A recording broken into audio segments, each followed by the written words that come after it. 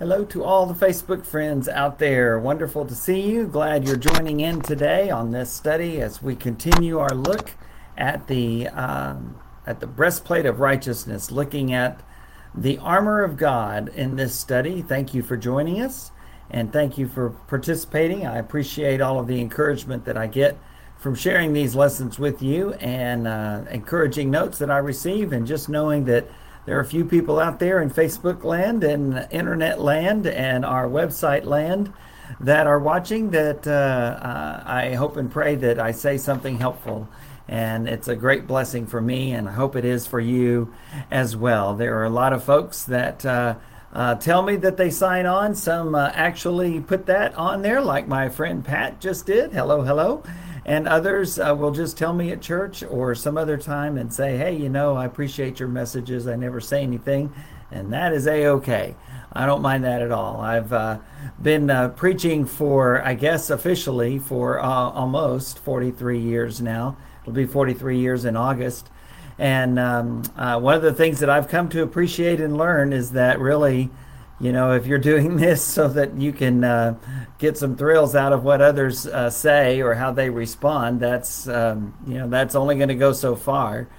But just like any other person that is a genuine, sincere person that's trying to follow God's will, what we're all about doing, whatever our calling and profession and ministry, we're doing that to please the Lord, and we're doing that because we feel like we have a message, we feel like we have a contribution, and the Lord is calling us to be able to share that. And so I am very humbled to be able to share that with you today, and to be able to share these messages on Tuesdays and Thursdays in this summer study through the Facebook page and on our website, westerwin.com. At our social media and resources link, you'll find a live streaming page that will take you down a little bit, scrolling down to the video archives, and you can catch up if you ever get behind. But as we go through the summer, I know that the numbers are going to be pretty inconsistent, sometimes good, sometimes maybe less. That's okay. Again, doing this so that we can get the word out, and anytime you want to try to scroll down and catch up on some of those, if you're watching it on my Facebook page, or scroll down and click on the different ones that you find on our website, on our live stream page, you're welcome to do that. In Ephesians 6 verse 14, as Paul is beginning this series, this study of the armor of God, remember, he reminds us to take on the full armor of God, the panoply of God, and so that we can use that spiritual armor in this spiritual battle, and in spite of everything that Satan throws at us, we'll still be able to stand. It's a great passage in Ephesians 6, 10 through 20, and as we said, it began with the belt of truth that is fastened around our waist, and now it is the breastplate of righteousness that is in place. And we have to have that breastplate of righteousness, and it has to be in place. It has to be covering up those things that are vital, that keep us alive, and that is righteousness. But what kind of righteousness? That's the question. That's the question I want us to be thinking about today, and you know the answer already. It's the title of this study, righteous by the blood of the Lamb. But sometimes we have a little bit of difficulty really accepting that, and understanding that it's enough, that the blood of Christ actually is enough. And so I want us to begin and end in 1 John chapter 2, not to confuse this with our Sunday afternoon Facebook study, which is in 1 John. And this Sunday, actually, at 4 p.m., if you want to catch it live on my Facebook page, or later posted on the Facebook pages and on our website, this Sunday we'll be actually looking at this very passage, this passage from 1 John chapter 1, verses 5 through 10, and then also in the beginning of chapter 2. And that's where we'll start, in 1 John 2, verses 1 and 2. My dear children, I write this to you so that you will not sin. Remember earlier we had talked about it in that Sunday 1 John study, but in 1 John 5 verse 13 he says, I'm writing this to you so that you will know that you are saved. And I think we can know that. I think it's impossible for us to know that if we're trusting in our own righteousness as a breastplate. That won't be enough. But if we're trusting in the righteousness of God, then we can have that assurance of salvation. And so John, the apostle whom Jesus loved, as he describes himself a few times in the Gospel of John, he says, look, I'll tell you why I'm writing this in 1 John 2, verse 1. I write this to you so that you will not sin. And if that was the end of it, we would think, oh boy, I'm not sure I can do that. But the sentence goes on. My dear children, I write this to you so that you will not sin. But if anybody does sin, we have an advocate with the Father, Jesus Christ, the righteous one. He is the atoning sacrifice for our sins, and not only for ours, but also for the sins of the whole world. Reminiscent of what he said in John 3:16, for God so loved the world that he gave his one and only Son, that whoever would believe in him would not die, but would have eternal life. John says the same thing here. He says, Jesus has been sent because I don't want you to sin. And I'm writing as the elder, as the apostle whom Jesus loved, as a person that his readers would respect a great deal, writing later in his life. John says, look, I'm telling you not to sin. I'm writing so that you won't sin. And as we've talked about in our Sunday study, 1 John has that stream to people, encouraging them not to sin. But it also has the stream that comes next, and that is the stream that says, you can have assurance through Jesus Christ of your forgiveness and your salvation. And so he says, if anybody does sin, like somebody is not going to sin, John says, look, we need to be knocking ourselves out, trying to be faithful and obedient to God out of gratitude for the forgiveness that we have. And that's what he says. But he says he realizes also that people will fall. And so he says, if anyone does sin, we have an advocate with the Father, Jesus Christ, the righteous one. He's the atoning sacrifice, the propitiation. That big $1.98 word that says, it just means that Jesus is pronouncing us righteous because of his righteousness. The term expiation is a little bit different. It expiates the sin out of our lives. It cleanses us from our sin, as he says, as we'll see in just a moment in 1 John 1:7. But it also makes us righteous. It gives us the righteousness of God. And that's what John says here. That's how he begins this. And so this breastplate of righteousness, that righteousness is a gift from God. It's the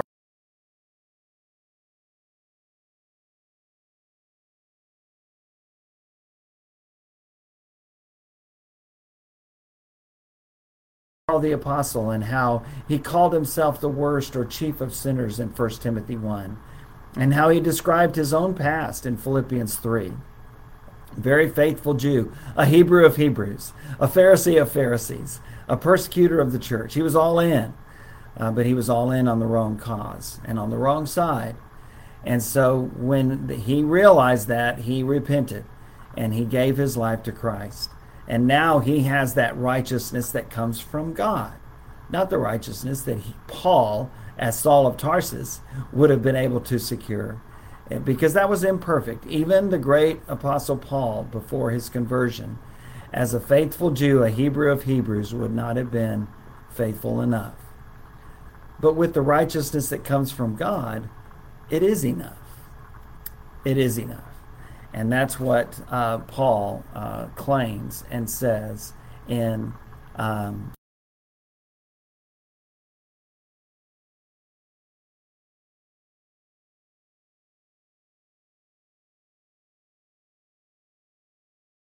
Romans 3 and everywhere else I just mentioned. The apostle whom Jesus loved, the apostle John, recognized that our righteousness comes from the Lord, only from the Lord. And so John in 1 John 1, and as I said, I'm going to read this, but we won't get too deep into it. We'll do that. Save that for Sunday afternoon. Hint, hint, commercial. John acknowledges that we are sinners. And if anyone says they're not, then they're lying. But he also acknowledges that we are forgiven sinners. 1 John 1, verses 5 through 6. This is the message we have heard from him and declare to you, God is light. In him there is no darkness at all. If we claim to have fellowship with him and yet walk in the darkness, we lie and do not live by the truth. But if we walk in the light, 1 John 1:7, As he is in the light, we have fellowship with one another, and the blood of Jesus, his Son, purifies us from all sin. If we claim to be without sin, we deceive ourselves, and the truth is not in us. Verse 9, if we confess our sins, he is faithful and just and will forgive us our sins and purify us from all unrighteousness. If we claim we have not sinned, we make him out to be a liar, and his word is not in us. So back and forth it goes. If you say that you haven't sinned, then you're lying. You're lying to yourself, you're lying to everybody around you, and you're lying to God. And everybody but you, and I think even you, would know that it's not true. But the other side of that, the in-between verses, if we walk in the light, as he is in the light, we have fellowship with one another, and the blood of Jesus Christ, his Son, purifies us from all of our sin. Well, that's it, Bill. I don't think I can walk in the light perfectly. Well,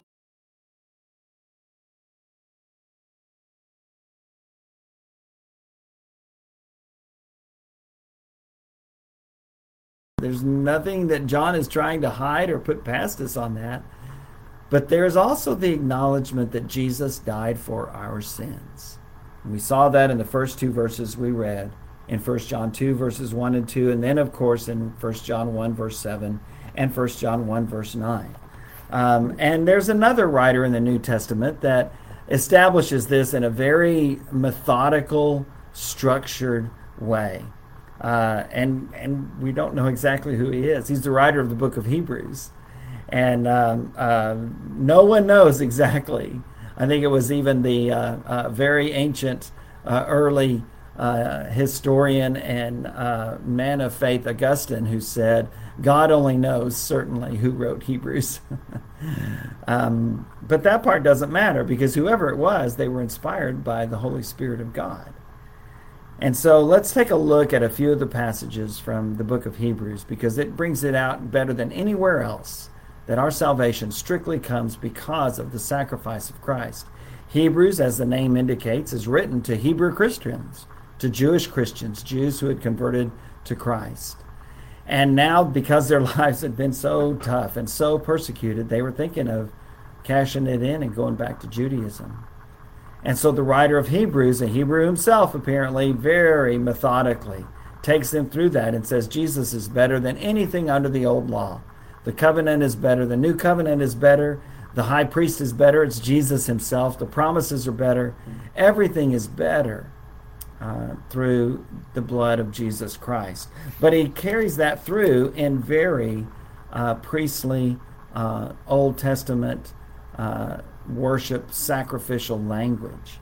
And so these are some of the things that he says, starting in Hebrews 1, verse 1. In the past, God spoke to our ancestors through the prophets at many times and in various ways. But in these last days, he has spoken to us by his Son, whom he appointed heir of all things, and through whom also he made the universe.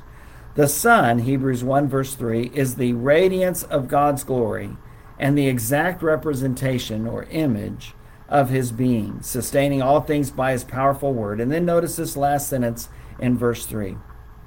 After he had provided purification for sins, he sat down at the right hand of the Majesty in heaven. Just like the high priest would take the blood of the sacrifice, the blood of the bull, and would sprinkle it on the altar, in the Holy of Holies, Jesus did the same thing in the ultimate Holy of Holies, heaven itself, the very throne room of God. And the image here is of Jesus ascending into heaven, going straight to the throne room of God, and taking his own blood and sprinkling it there. And after doing so, sitting down at the right hand of the Father. That's what Jesus did. And he didn't go up there and take anything that you have done. What he did, and the writer of Hebrews establishes this from the very start of the book, what he did is he took his own blood. He took his own sacrifice with him. And he gave that to the Father.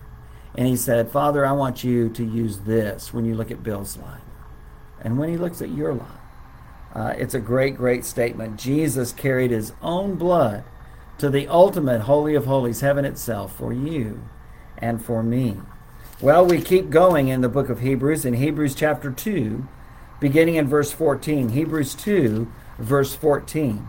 Since the children have flesh and blood, he too shared in their humanity, so that by his death he might break the power of him who holds the power of death, that is, the devil, and free those who all their lives were held in slavery by their fear of death. For surely it is not angels he helps, but Abraham's descendants. That's us. For this reason he had to be made like them, fully human in every way, in order that he might become a merciful and faithful high priest in service to God, and that he might make atonement for the sins of the people, just like John said in 1 John 2 and Paul said in Romans 3. Because he himself suffered when he was tempted, he is able to help those who are facing death and facing temptation. He's able to help us. Why? Because he became fully human. He became like us. Well, is that enough? Well, no. But what he did was he offered up himself. He became the faithful high priest. And later on, as you know, in the book of Hebrews, the writer compares the high priests of old, which had to be forever changed because they were men and they would die, to the ultimate high priest, the great high priest, Jesus himself, who now, as we're going to read, has died once for all. It's not the blood of an animal, a bull or a goat or a calf, but it's the blood of Jesus himself. And that is enough. And so we keep reading now in chapter 4, beginning in verse 14, Hebrews 4, verse 14. Therefore, since we have a great high priest who has ascended into heaven, Jesus, the Son of God, let us hold firmly to the faith we profess.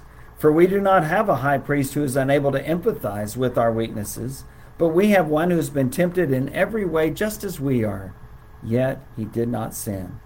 Let us then approach God's throne of grace with confidence, so that we may receive mercy and find grace to help us in our time of need. In chapter 2, he says, Jesus became like us. He became fully human and even endured death for us. And now in chapter 4, he says, this high priest is enough. He is enough. He's able to empathize with us in our weaknesses because not only did he become fully human, he was tempted as a human. He experienced temptation just like we do, yet he never faltered. He never sinned. And that's why he's so much greater and so much better than any other sacrifice. So much better than any other high priest. So much better than we ourselves. Because he never sinned. And the blood that he brought up to heaven with him when he went was the blood of the righteous Lamb of God, the Son of God himself. Jesus was tempted like we are, and so he understands when we're tempted. And he understands when we fall. He doesn't justify it. There's nothing that justifies it. And that's why Jesus came and had to die. He doesn't give us permission to sin. We remember the words of Romans 6 that says, so what should we say about this great salvation? Should we continue on sinning so that grace might increase, make the blood of Jesus worth it? And Paul answers his own rhetorical question and says, absolutely not. Why? Because that's not who we are. We died to sin. We were buried with Christ through baptism into death. We've been raised to live a new life. That's not how we live. We don't live for sin. We don't live to satisfy our selfish desires. Granted, sometimes we do, and that's called sin. And when we do, then we seek God's mercy.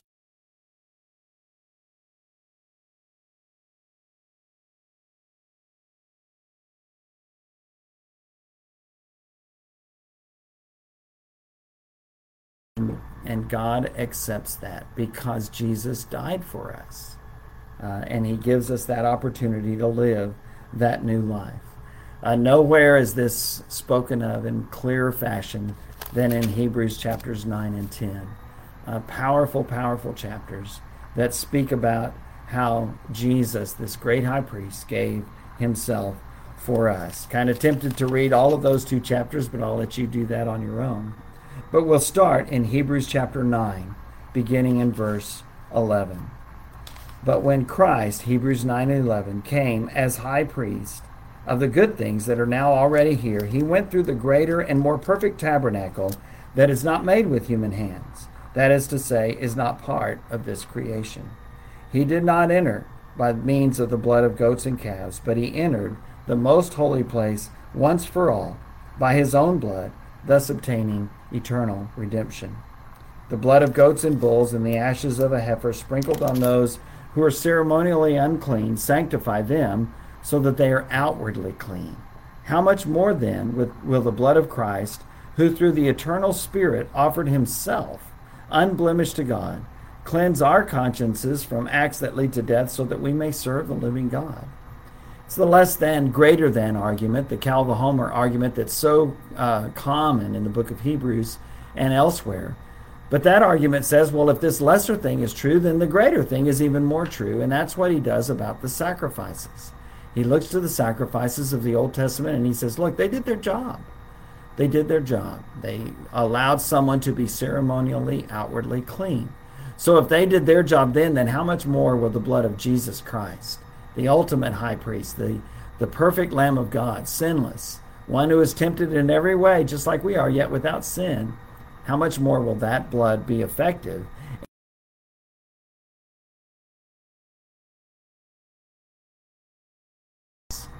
and moves us from guilt to innocence? Throughout these chapters, chapters 8, 9, and 10, the writer of Hebrews uses that great passage in Jeremiah 31, towards the end of the chapter, verses 31 through 34, as a text, as a sermon text, actually. And chapter 10 continues that on. And we read this beginning in verse 11.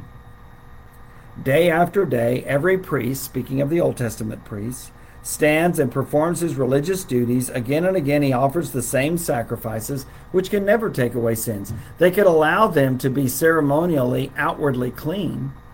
But if Jesus hadn't died on the cross, all those sacrifices would have not meant anything as far as their eternal salvation and their cleansing from sin. They couldn't.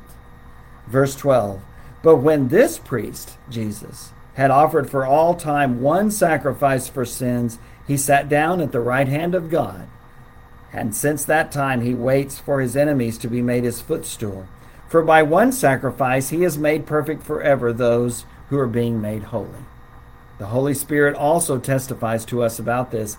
First he says, this is the covenant, quoting Jeremiah 31. This is the covenant I will make with them after that time, says the Lord. I will put my laws in their hearts and I will write them on their minds. Then he adds, their sins and lawless acts I will remember no more. And where these have been forgiven, sacrifice for sin is no longer necessary. Oh, what a great, great blessing. Taking those words of Jeremiah written in the 6th century BC, 500 or 600 years before Jesus was even born. Looking ahead to this time when this new covenant would be in place and the laws of God would be written on our hearts, and their sins and their lawless acts I will remember no more. It's only through the blood of Christ that God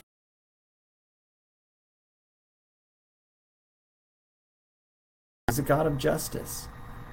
And so there had to be a price paid. And 2 Corinthians 5, verse 21, my favorite passage these days, brings exactly that out, along with Romans 3. But 2 Corinthians 5:21 just so beautifully and simply says, God made him who had no sin to be sin for us, so that in him we might become the righteousness of God. Just like in Isaiah 53, with the beatings and the stripes and the punishment that was put upon him, that's what brings us our healing. And we're saddened and we're sorrowful and we're ashamed that it took that. But the good news of the gospel is Jesus was willing to pay the price. And so because of that, our sins and lawless acts, God says, I will remember no more. And then the writer of Hebrews makes this great statement in Hebrews 10, verse 18, and where these have been forgiven, sacrifice for sin is no longer necessary. There's no longer needed a sacrifice for sin. Why? Because Jesus died once for all, and that was enough. It was effective for those who respond to God by faith, not looking to our good works or good deeds, but we respond by faith. And we hear of that sacrifice of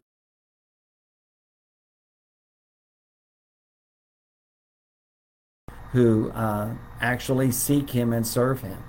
That we believe God keeps his promises, and that's what the next great chapter in Hebrews, that honor roll of faith, begins with. That's what faith is. It's trusting and believing in things that we can't see, haven't experienced, but knowing that God exists and knowing that he keeps his promises. When we God that way and we turn away from our sinfulness, that's called repentance. It doesn't mean that we never sin again. It just means that we're on a different path. We confess that faith so that others will know. And then, as Paul said in Romans 6, we are buried with Christ through baptism into death, so that we may be raised to live a new life. What a great, great statement. And that life is exactly that. Other places tell us,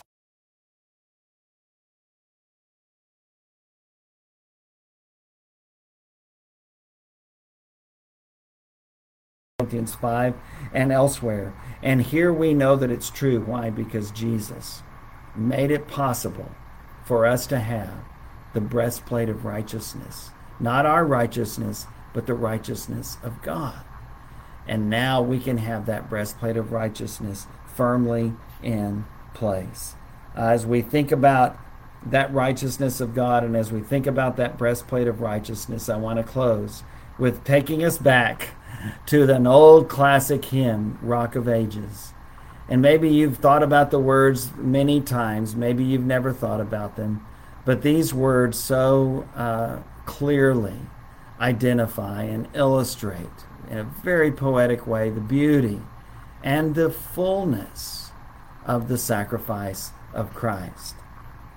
Rock of Ages, cleft for me, let me hide myself in thee. Not the labor of my hands can fulfill the law's demands. Nothing I can do. Could my zeal know respite? No. If I was the most excited and passionate Christian on the face of the earth, could my zeal know respite? No. Could my tears forever flow? The tears wouldn't stop. The crying wouldn't stop. That's how badly I felt.